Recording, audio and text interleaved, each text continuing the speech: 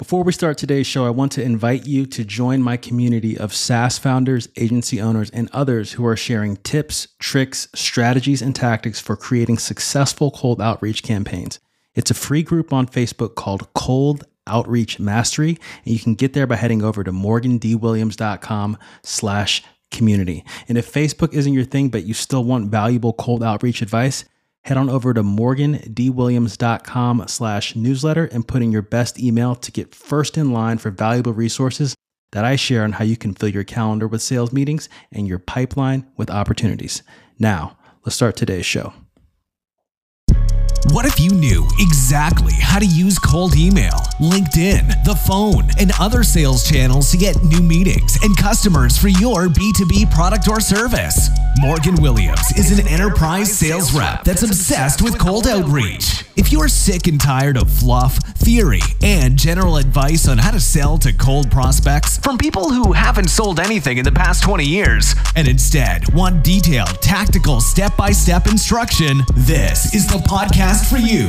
Each week, he'll interview salespeople, consultants, and entrepreneurs about actual outbound sales campaigns they've run with real numbers and results. Each conversation will be a deep dive into deconstructing a specific campaign's results, as well as the strategy behind it. You'll get the opportunity to peek behind the curtain and see what's actually working now in cold outreach. Welcome to Outbound Metrics.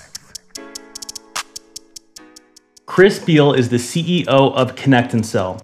Connect and Sell helps sales reps get on the phone with 10x more decision makers with zero effort. It also gives managers perfect visibility, control, real-time coaching, and continuous improvement without violating anyone's privacy. Chris, it's a pleasure to have you on the show. Are you ready to dive in? Hey, Morgan, I am ready. Awesome.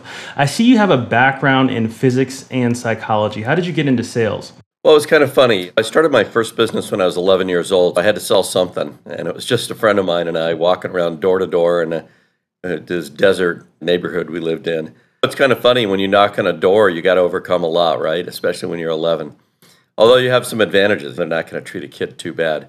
I went off and got myself a degree in physics education, and also spent a lot of time in the realm of psychology, especially neuropsych. Actually, always very interested in how the brain works and what we really are in there. And then had a family situation where my first wife had had a miscarriage, and I needed to make some money to cover medical bills. Had no medical insurance.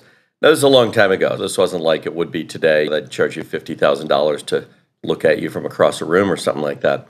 But it was still real money. And so I needed to get a job literally in a day. And the job I got in a day was to be a Fuller Brush man. And I looked at, Fuller Brush sold door-to-door household products, and was the biggest door-to-door company around, I think, at one point.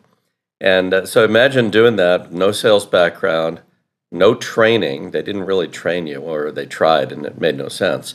And it's in Arizona, in Phoenix. It's 110 degrees out. You're knocking on people's doors and trying to sell something, get them to buy something from a company they'd never heard of before. I got into sales because I broke that down, and I said, well, the psychology of this is just ridiculous. Nobody's going to buy something because I knock on their door. So I developed a two-step technique that got me to be the top Fuller Brush man in Arizona in about 2 weeks. And essentially, that kind of got me going with the intellectual interest in how is sales really broken down? What's it really made of? I mean, I knew it was important. My dad had an MBA. I'd read pretty much every book in the house. When you're reading a lot of Drucker and Harvey Mackay and stuff like that, is this a real discipline, or is it just something people do? And what I got intrigued by was that it's possible it's a real discipline. Now, I went off and just started companies. I'm a tech guy, built a lot of code, millions of lines of code, that kind of stuff. And I got tired of people not selling my products. You want them to sell. In the early market, you really have got to sell. You just invented something, it's not going to sell itself. So, I just got intrigued with that, and it's all been in the context of building businesses ever since. Awesome. Now I got to ask you, what is that two-step technique? Oh, it's simple. So here's my thinking. When you knock on somebody's door, it's 110 degrees out. They open that door, right? Air conditioning's pouring out into the street. It's costing them, I don't know what, $2 a minute or something like that. What are you going to say in order to move forward? Well, buy my stuff ain't going to work. I thought, well, what can I do? First, I just pared away what it can't do. and said, well, what I can do is offer to do some research for this person. My technique was this. Usually it was a lady, it wasn't you, but I'll make it be you. It's like, hi, I'm Chris Beal. I'm your new Fuller Brush man. You probably don't know what Fuller Brush is. I sure don't. And then I'd just stand there. And eventually they'd ask, how can I help you? It's kind of funny. So the relationship started with them offering to help me, which was a pretty good idea. And I'd say, well, I have no real idea what we sell, but I've heard that we have some products that are really good around the house that you can't find in stores. And if I were to go and do some research and find one or two of those I think would really change your life, can I come back and share them with you? Everybody said yes. Everybody said yes. Because it was a way to make me go away. They could shut the door and they could feel good about themselves. And that was the insight that the very beginning of a sales relationship is often an ambush. And in that ambush, I knock on your door, you answer the door, you didn't think it was going to be a Fuller Brush man, right?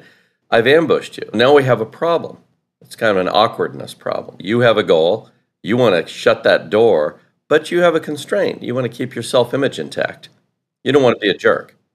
How do we ride that little wave right there, the tension between those two situations, the goal and the constraint?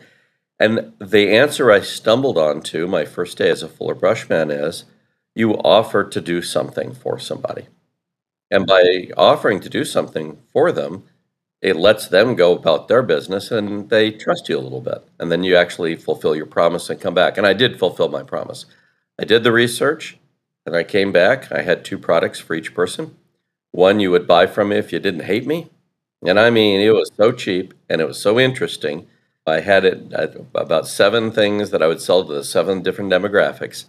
That was about $1 each. If you didn't have $1, you probably weren't living in that neighborhood.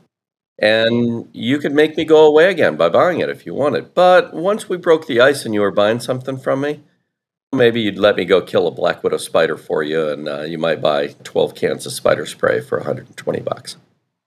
You turn yourself from, essentially an annoyance in the very, very beginning, you're interrupting someone's day, to an invited guest when you're coming in the second time around, offering value. Very interesting. I love it. You also mentioned a point there in your background about building companies, products, and people not selling it. I want to take this into what you mentioned about just selling really early on, like focusing on selling when you're inventing a product.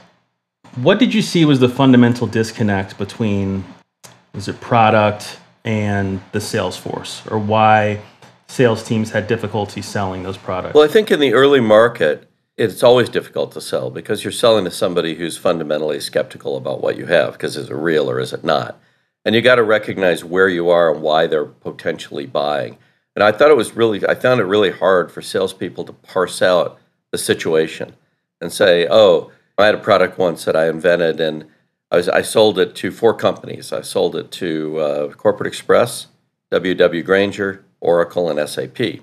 None of my salespeople would have been able to do those deals because recognizing the why behind each one of those prospects, like getting their business and why they do such a crazy thing. And that last deal, by the way, it was more than $100 million. And this is a product that I'd come up with in a Barnes & Noble bookstore in Boulder, Colorado one day.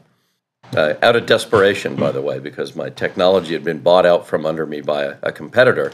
And so I had to do something.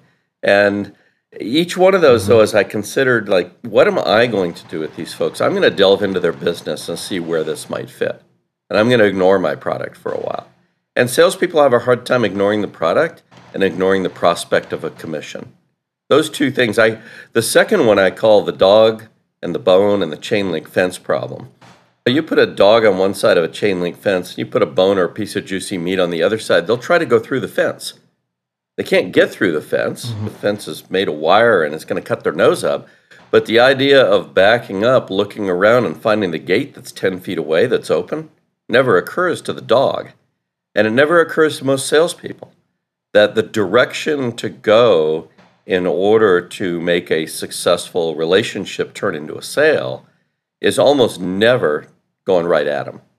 You almost always have got to back up, be patient, sincerely try to understand their business, and their situation, especially their situation, their internal politics, and then wait until you have a chance to make an offer, to do something generous. And when you do that, then you flip the whole thing around. But most salespeople can't do it. We put them under pressure. It's our fault as managers. We put them under pressure to do something this quarter. And I would say most of sales was developed in a world of selling commodities, disposing of inventory. You have either a farm or a factory, and stuff's coming off the fields, out of the fields, and it can only last so long in the silo, or it's coming out of the factory and it's got to be disposed of. Sales was really, in our economy, a mechanism for disposing of the inventory at sufficient gross profit to keep the lights on, so that you can keep running, keep the factory running, and maybe expand if you have excess profits. So you have another way of getting capital to expand. I'll call that classic capitalism. But in modern capitalism, we make products that have no physical existence. It's very common. We have services and we have software. The two S's, neither one physically exists. Services a little bit more. I've got my bench, I got my peep. My peeps, they're doing something. Software, what does it cost to make another copy of a piece of software? In the cloud, there aren't even copies. You just hook up to it. You don't have any inventory to dispose of, but the discipline of sales was developed in a world where its purpose was to dispose of inventory. That's its business purpose. And therefore, it has to dispose of it quickly in time because more of it's coming off the line. We're making more widgets. Get rid of this stuff. Nobody says that, but it's like they say a bunch of flowery things. But if you stand back from the CFO's perspective and say, what's going on? It's like the inventory's going out and it's got to turn back into cash. Otherwise, we got a problem. Well, it's the salesperson's job to take their territory plus the inventory and turn it into a flow of cash in a certain amount of time. And I think that old way of looking at sales really hampers modern sales. Because now, while time is a constraint, that is, overhead is still eating at us, right? We run every day, and your overhead is going to chomp away at your balance sheet. You're not quite in the same level of hurry, and you actually need, because almost everything's more interesting, so to speak, it's not a commodity. Even CRM's not a commodity yet. It's unique. Each one is unique. And your situation as the buyer is both fraught, you're risking your career, and unique. Is it going to integrate with all of our stuff? Who knows, right? So you got to end up trusting somebody a lot with your career on a matter that you can't be expert on. And it has no physical existence. You can't hold it in your hand. You're doing a bake-off. Yeah, you're not doing a bake-off. You think you're A/B testing? Trust me, you're just exercising your biases. It's very, very interesting that sales is still called sales, but it's almost a different animal because it has a different business purpose, which is to allow us to expand in the market, to expand our footprint so that we can upsell. I mean, even a subscription is always an upsell, right? At the end of the year, if they buy more, they bought more. Right. It's an upsell. I don't care what you call it, right? So it's just a new world we live in, and I cut my teeth in that world. I've been building software companies for 42 years. I want to take, like you mentioned, this old way of sales is clashing with modern sales. We're taking this old playbook and trying to map it to modern selling, and there's friction there. You gave the example. I would love to go back to that example you gave of the product idea you had in the Barnes & Noble bookstore, and then that leading to that $100 million deal with, I think it was with SAP. That last one? SAP. It really behooved you to just like back up, wait, figure out the why behind how SAP could use this technology for their business purposes. But I'd like to dig into that, starting with the idea to give people an idea of like this modern sales process.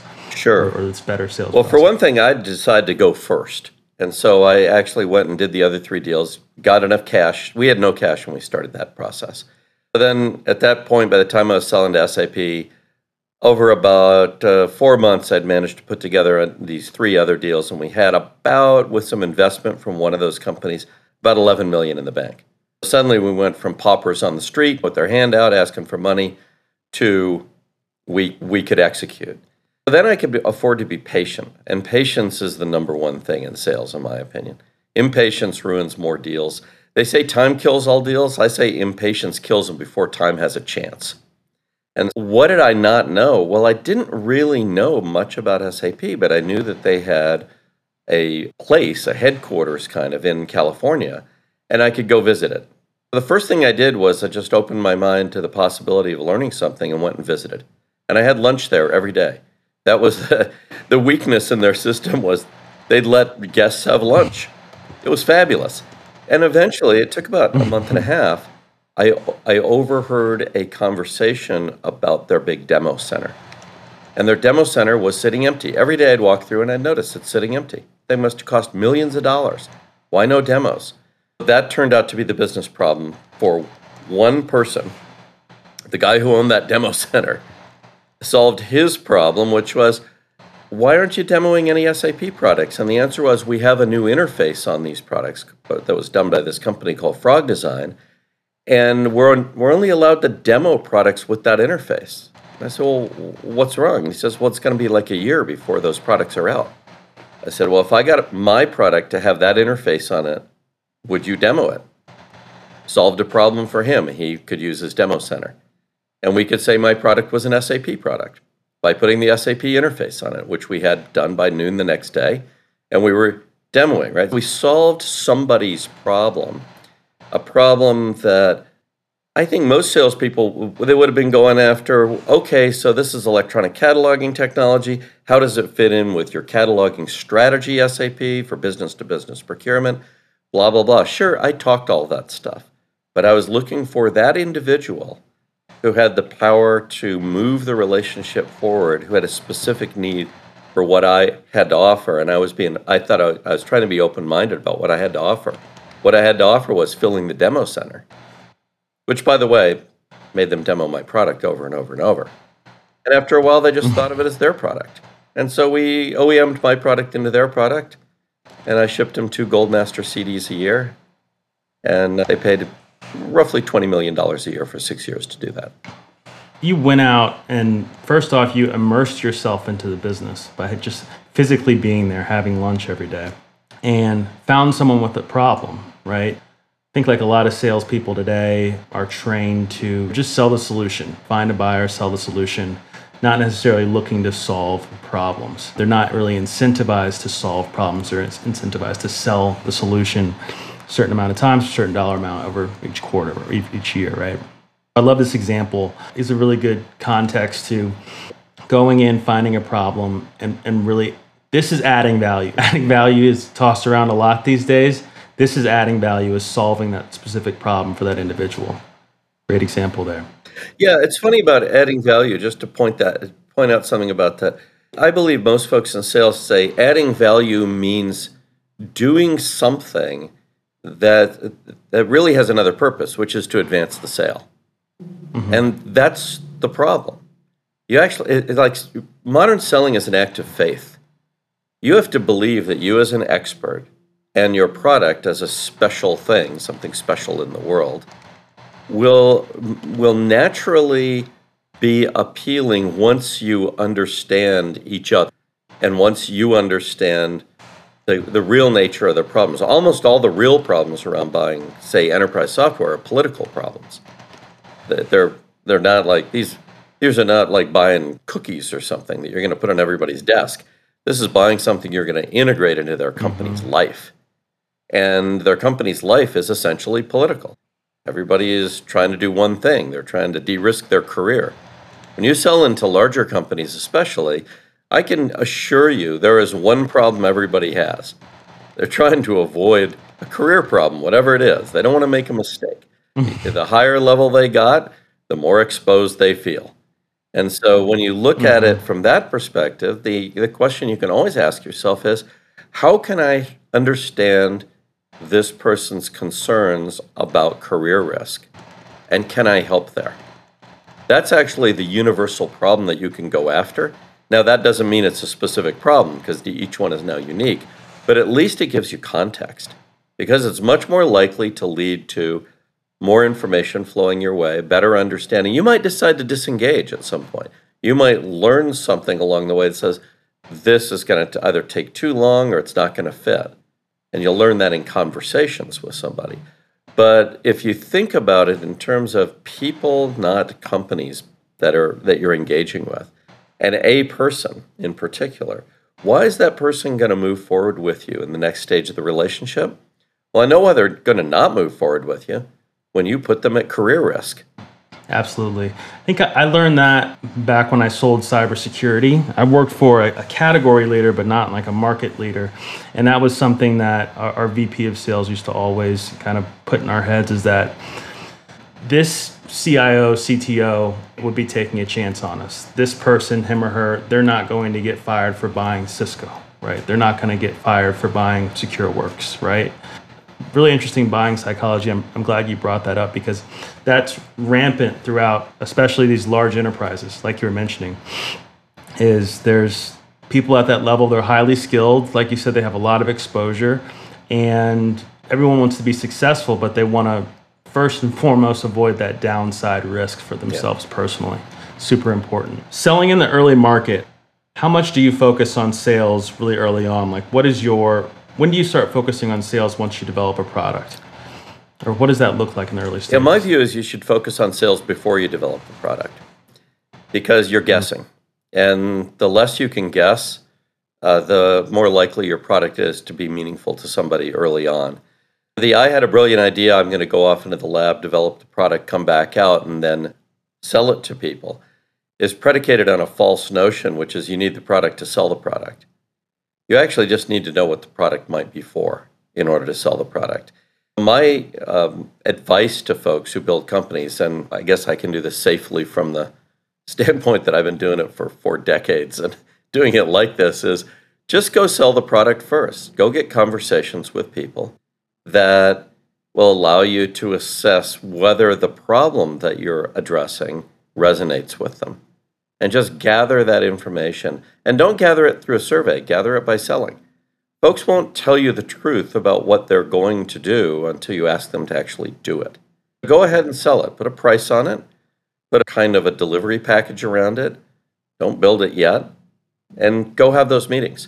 So that's actually something we really advocate with our product, with Connect and Sell, is look, before you build it, just make a list, that's your hypothetical market, and start talking to people. And use a little 5-sentence script that'll allow you to figure out if the overall problem resonates with them. And then measure the appointment taking. If you can get appointment setting above 5%, and you can get appointment taking above 60% net show rates, you probably have a solution for that marketplace. That's about right, because at 5%, you figure that in any given solution area, the replacement cycle for products and solutions in that area is about 3 years.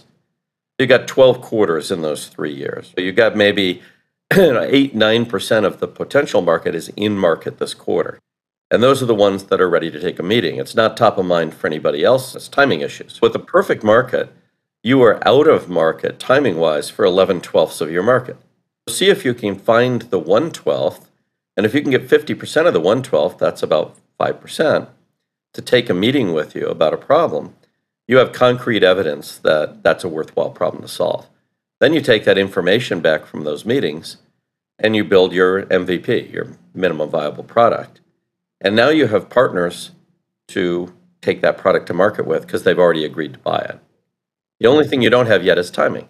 The fact is, any product can be built nowadays. It's very hard to come up with a product idea that's impossible. Flying cars, sure, they're really hard. But almost everything in the world that we live in now, where there's lots of software out there, can be built. But should it be built? Yeah, it's a different question. Why not find out if it should be built by going out and selling it before you build it? Couching this into Connect and Sell, when did you get the idea?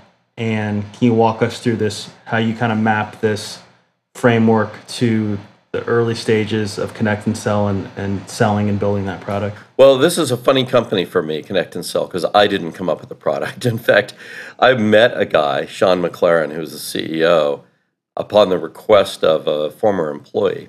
And Sean is such an interesting person, I went to meet with him, even though I had no interest in the company's product. It looked like a dialer to me. Well, I don't do other people's products, and I certainly don't do dialers. I mean, that's just craziness. But I'll do a 6:30 a.m. meeting at the Rosewood Hotel with the guy who invented the IBM mainframe storage industry. That I will do.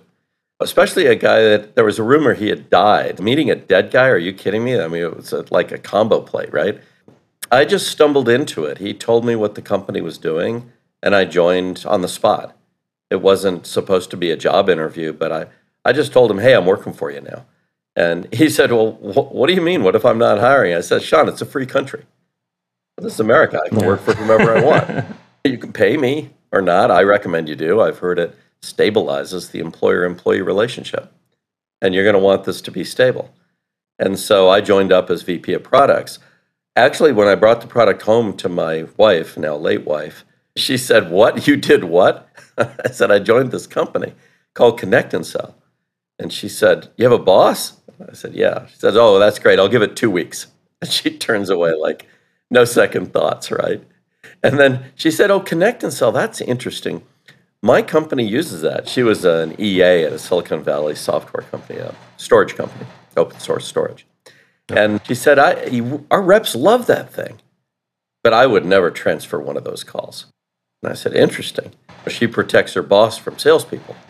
I went and found 3 recordings where she transferred to her boss, and I played one of them for her. And I asked her, why'd you transfer? And she said, well, the guy had an admin making calls for him. What was I going to do? Hang up on her? It gave me some insights into the product. The genius of Connect and Sell is really simple. It's become very hard to get people on the phone because of voicemail, ubiquitous voicemail starting around 2003, and ubiquitous caller ID starting around 2003. And so you got to the point by 2005 or 6 where maybe 1 in 10 phone call attempts would actually get to the target. And now it's about 1 in 24, by the way. You navigate phone systems, you talk to gatekeepers, you do one thing after another, and boom, voicemail, voicemail, voicemail, voicemail. And voicemail is not a selling medium. Just isn't. It's a dead letterbox. What Connect and Sell does is we displace the work, the actual human work, of navigating phone systems. Everybody thinks it's about dialing. Dialing is trivial. Navigating phone systems, which is necessarily frustrating and wasteful and not worthy of a salesperson, only to end up in voicemail over and over. Folks are still advocating, do 5 minutes of research before you talk to somebody. Like 5 minutes of research, 1 minute of navigating the phone systems, voicemail, 6 minutes wasted. Repeat 23 times to get one conversation. It's not so great. We make that go away. You just push a button. We do all that phone system navigation for you in the background. We do it fast. We do 5 at a time. It's like magic. You do what you want to do. Pet your cat. Have a sip of coffee. Work on that email you're about to send. Do some research. Bloop. And you're talking to somebody. Pops up on the screen, shows you who you're talking with, what you're talking with them about. To them, it's a normal phone call. Completely normal. No funny business. Nobody introduces you. There's no pauses. There's no weirdness. It's just a normal phone call. I answer, this is Chris. I hear, hey, Chris, Morgan here. I know I'm an interruption. Can I have 27 seconds to tell you why I called? And I'm going to go, sure, go ahead, Morgan. And then we're in a conversation. By the way, if you said to me what I just said you said to me, I would trust you because you've gotten 2 things across to me. One is you see the world through my eyes. I know you're an interruption too. Got it. And you throw yourself under the bus really fast. Second is you offer to solve a problem I have right now. My problem right now is you. You cold called me. I was dumb enough to answer. I thought it was from the area code where my kid goes to school or something. I don't know. I answered the phone. Why did I answer? Who knows? It was a mistake. And you immediately offered to solve that problem. Now I trust you because the FBI has found out that if you do those 2 things in 7 seconds, you'll always be trusted. Throw yourself under the bus, actually show the other person you see the world through their eyes, tactical empathy, and then demonstrate to them that you're competent to solve a problem they have right now. The problem they have right now is you. You are definitely competent to solve that problem. There's no doubt about it. You make a little mini deal. They agree. By the way, almost everybody agrees to listen to you for 27 seconds because it's not worth fighting. Just go ahead and listen. It's over. You got a promise. And after the next 27 seconds, you've kept your promise because you've told them why you called and see where it goes from there. What we do at Connect and Sell is really simple. but it's big. We have like 600 plus people right now at this moment, 611 people navigating phone calls on behalf of hundreds of salespeople. Those salespeople, instead of dialing, navigating, being frustrated, having to work on their own emotions, they don't have to work on their own emotions anymore. They can work on the prospect's emotions, where the action is, right? It's kind of funny that we tell people cold calling, oh, you got to be brave, you got to be persistent, one more call, blah, blah, blah. It's like, you make that go away, be relaxed, have fun, have a nice conversation with somebody. Who really cares? You weren't talking to them before. Maybe it'll go somewhere. Kind of big, when you came into Connect and Sell, what were the changes you made? What were some improvements that you made? I'm interested to hear, like, are there any big themes that kind of like those aha moment you had with the gatekeeper to gatekeeper or admin to gatekeeper? What are some things like that? I'm interested to hear that. Big aha moment was I was talking with Melanie Fitzgerald over at Agilent one day, and one of my reps had me helping out. So I was in a third or fourth meeting. She's brilliant, and she's running a big inside sales organization, a big company. Agilent used to be part of HP. And I just suddenly realized she was never going to buy anything. We were going to talk forever. The insight was the aha, which totally changed the company, was I just said, Melanie, what? I love talking with you, and I never want to have another conversation with you. And she said, well, why is that? And I said, well, I figure that we're just going to talk and talk and talk, and I'll go to my grave without us ever actually being able to do anything, commercial with each other that might be helpful.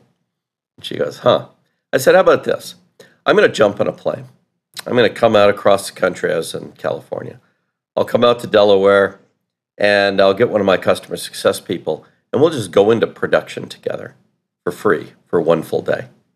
And let's just call it an intensive test drive. So let's stop talking, and let's just experience this thing. Not a demo, not a POC, not any of that stuff. Let's just get in the Ferrari and drive it around the track together and see what happens, see what it feels like. And she said, you do that? And I said, sure. I jumped on a plane, went out there, and we had an incredible experience, incredible. It was one of these, that was where everything changed in the business. We changed from selling by talking to selling by experiencing together. Raw experience.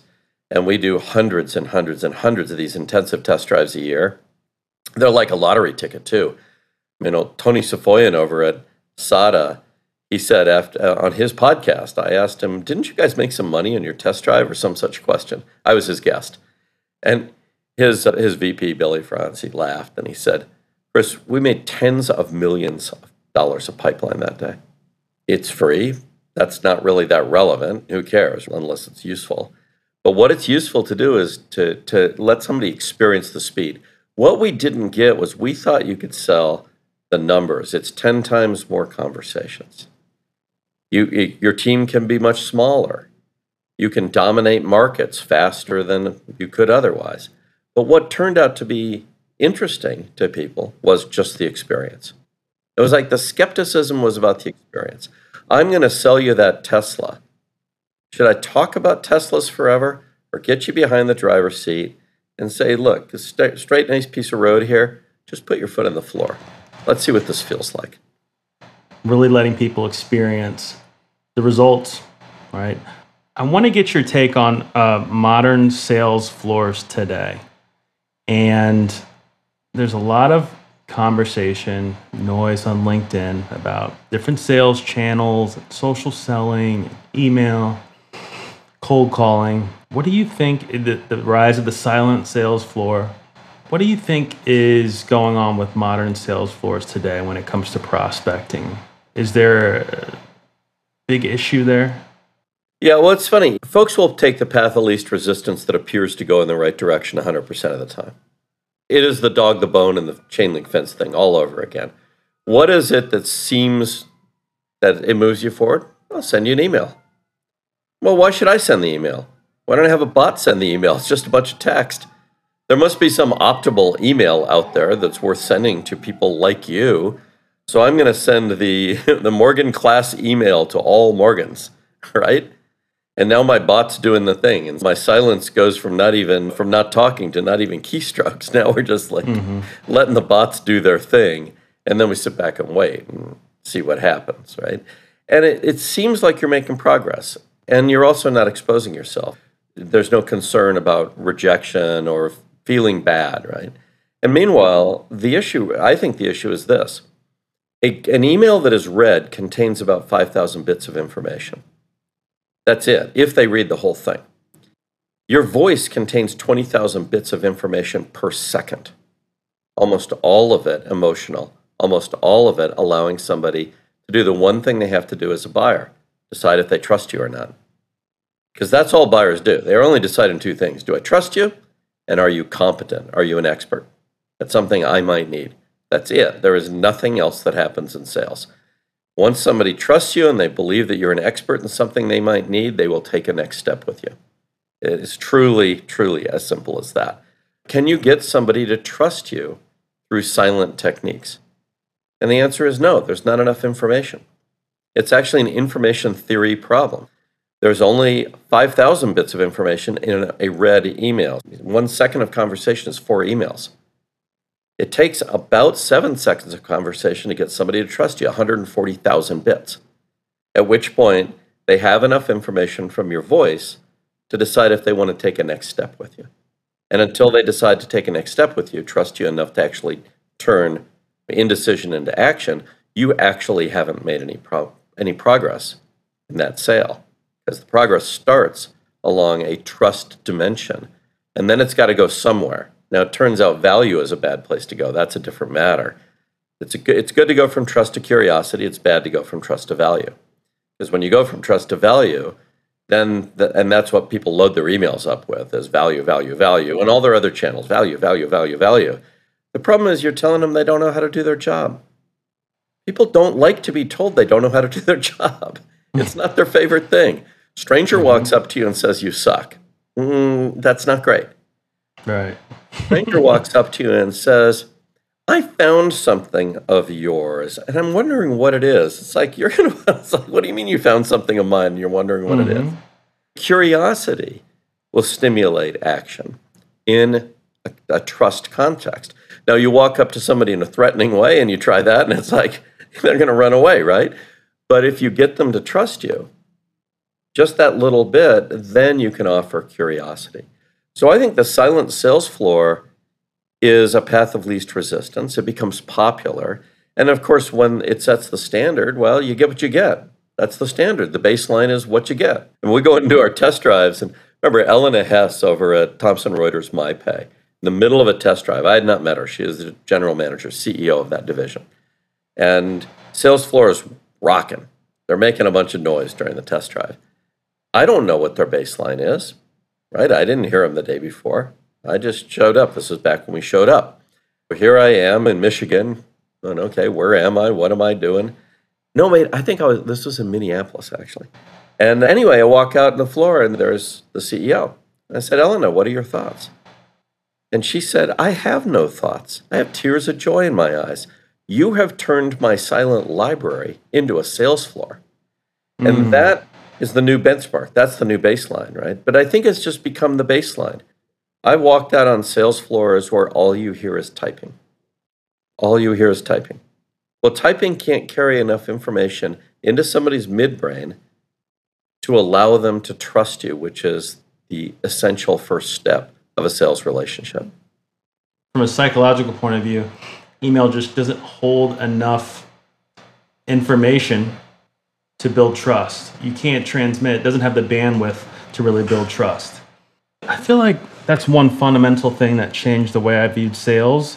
Working under an early top sales rep I worked under was really he was 100% phone, and it was really the confidence in his voice and the confidence in his communication really made people comfortable immediately. Very, very quickly. He'd been doing it for a very long time. You know, you have those people who they have the unconscious competence, right? They're doing something, they don't even know why they're so good at it. That was this guy. And I feel like that was the biggest kind of light bulb moment for me, was understanding that transference of emotion and transferring that confidence to the prospect in initial, when you're picking up the phone and you're a stranger, is of utmost importance. Glad you brought that up. I think this is why I have a podcast. I'm writing a book on the subject, though. It's called Market Dominance. And it's not a joke. It's like, I truly believe that the mathematics of market dominance starts with trust building 100% of the time in 7 seconds and doing that at pace and scale. The reason that we do a thing called Flight School, you see the little logo here, we teach people how to talk on the phone. One wouldn't think that's our business. That should be other people's business. People have been sales training forever. But what we learned is we were amplifying suck. We were amplifying suck. We would get reps 30, 40, 50 conversations with decision makers a day with no effort, and nothing would happen. Nothing. And we'd listen to them and go, well, what's not happening here? And the answer is, number one, first 7 seconds, didn't actually build trust. The rep was busy fumbling around trying to sound important. And when you try to sound important, you get rejected. You want to get psychological pushback, reactance, just say you're great. That's all you have to do. We help companies like X, Y, and Z, blah, blah, blah. Well, the rep's nervous, and so they're trying to borrow some importance, some stature from somewhere, from their firm and its accomplishments. What it comes across as is, a guy just called me up and told me how great he is. Now we're on the third grade playground.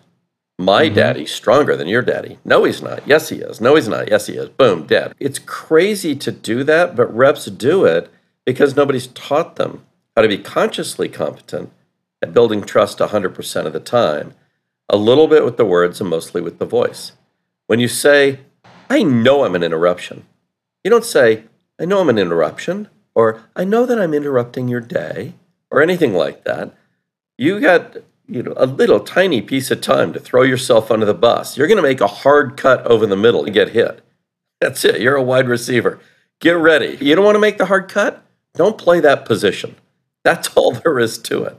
You have elected to play the position that can dominate this game. There is nothing more dominant than the ability to move the ball 7 to 12 yards across the middle, causing defenses to wish they weren't on the field.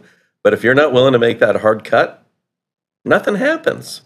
You have to commit. You have to throw yourself under the bus, and you have to prepare to be hit. It's great. You do it a few times. You learn to do it with your voice. You learn to do it with your body. Sales is done with the body. It's actually a very physical thing that you're doing. And you can use your hands when you talk and all that, but you're using your voice. And your voice is the most sophisticated set of musculature you have. You can do things with your voice you can't do with anything else in your body. Big chunks of the human brain are devoted to what we call the ballistics of the voice.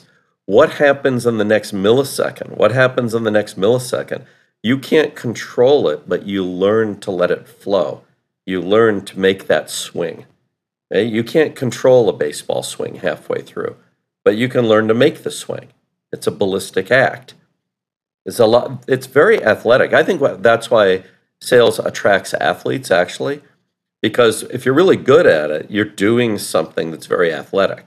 You're doing it with a set of muscles. You don't think of it as an athlete's muscles, but they're the most sophisticated, complex, managed muscles in the entire animal kingdom. Right? We're impressed by something that can jump a long ways or do whatever. Right? Trust me, there is nothing like your voice.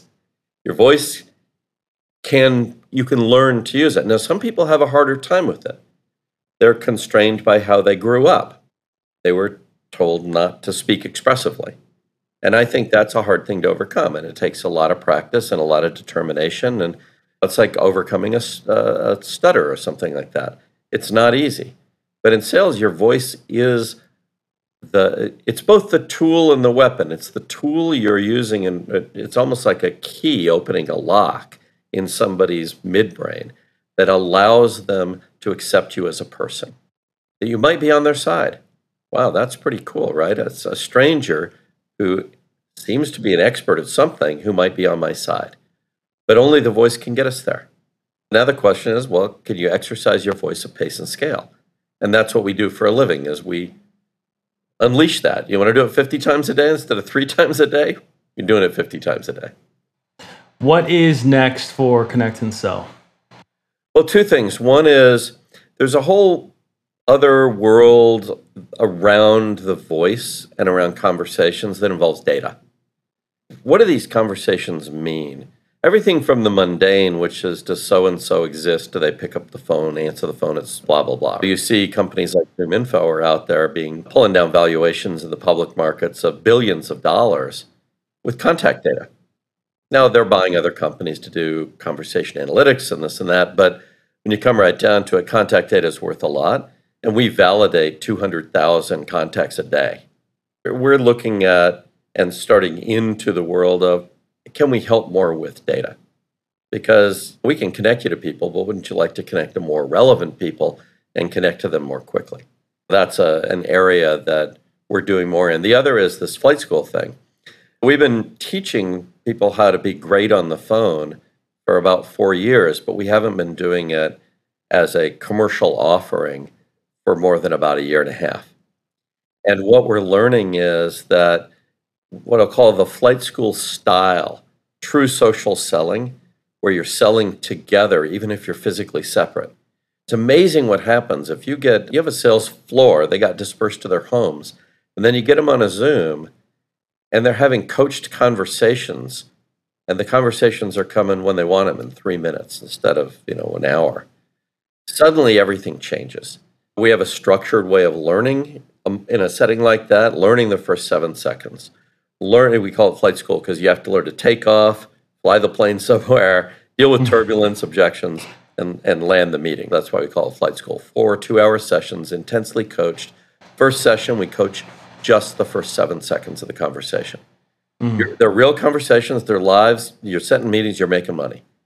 But you're going to be coached only on the first part because, frankly, that's where folks are screwing up at the beginning. They need to get great. Flight school is a big deal for us, and what I call conversation optimization. We have 3 people now in a department that just does conversation optimization with folks. Helps them be great in those conversations. Not just, here's a book or here's some role play or whatever, but here's an experience, an ongoing experience, a blitz and coach kind of ongoing experience where you can get great and you can stay great and you can produce a meeting per hour of prospecting. That's kind of our goal, is to take people from their 0.25 meetings per hour that they average, even using Connect and Sell. Most people will average setting 1 meeting every 2 days using the phone in B2B. We get that down to 0.25 to 0.5 meetings per hour with Connect and Sell. With the whole flight school concept, we look to get that up to 1 meeting per hour. Now you're in real control of your market. And then for people who really want to become superstars, we have folks who are doing 2.5, 3.5, 4 meetings an hour. And that's a different world. That's just cutting into a market anywhere you want. Yeah. And doing it independently, that's another area we're working with folks on. That's big for Connect and Sell is, look, onboarding takes too long. You should be able to onboard a new rep, especially a BDR, SDR, whatever, in less than 1 day and have them fully productive. And it's doable. We do it all the time now with folks, and it's like there's a huge talent shortage out there. How do you get more people on, and how do you make the job more fun? Those are big areas. ConnectandSell.com. Chris Beall, thanks so much for joining me today. Appreciate it. Morgan, amazing conversation. Awesome. You have a good one. If you enjoyed this episode, make sure you subscribe and share it with a friend. Thanks for listening.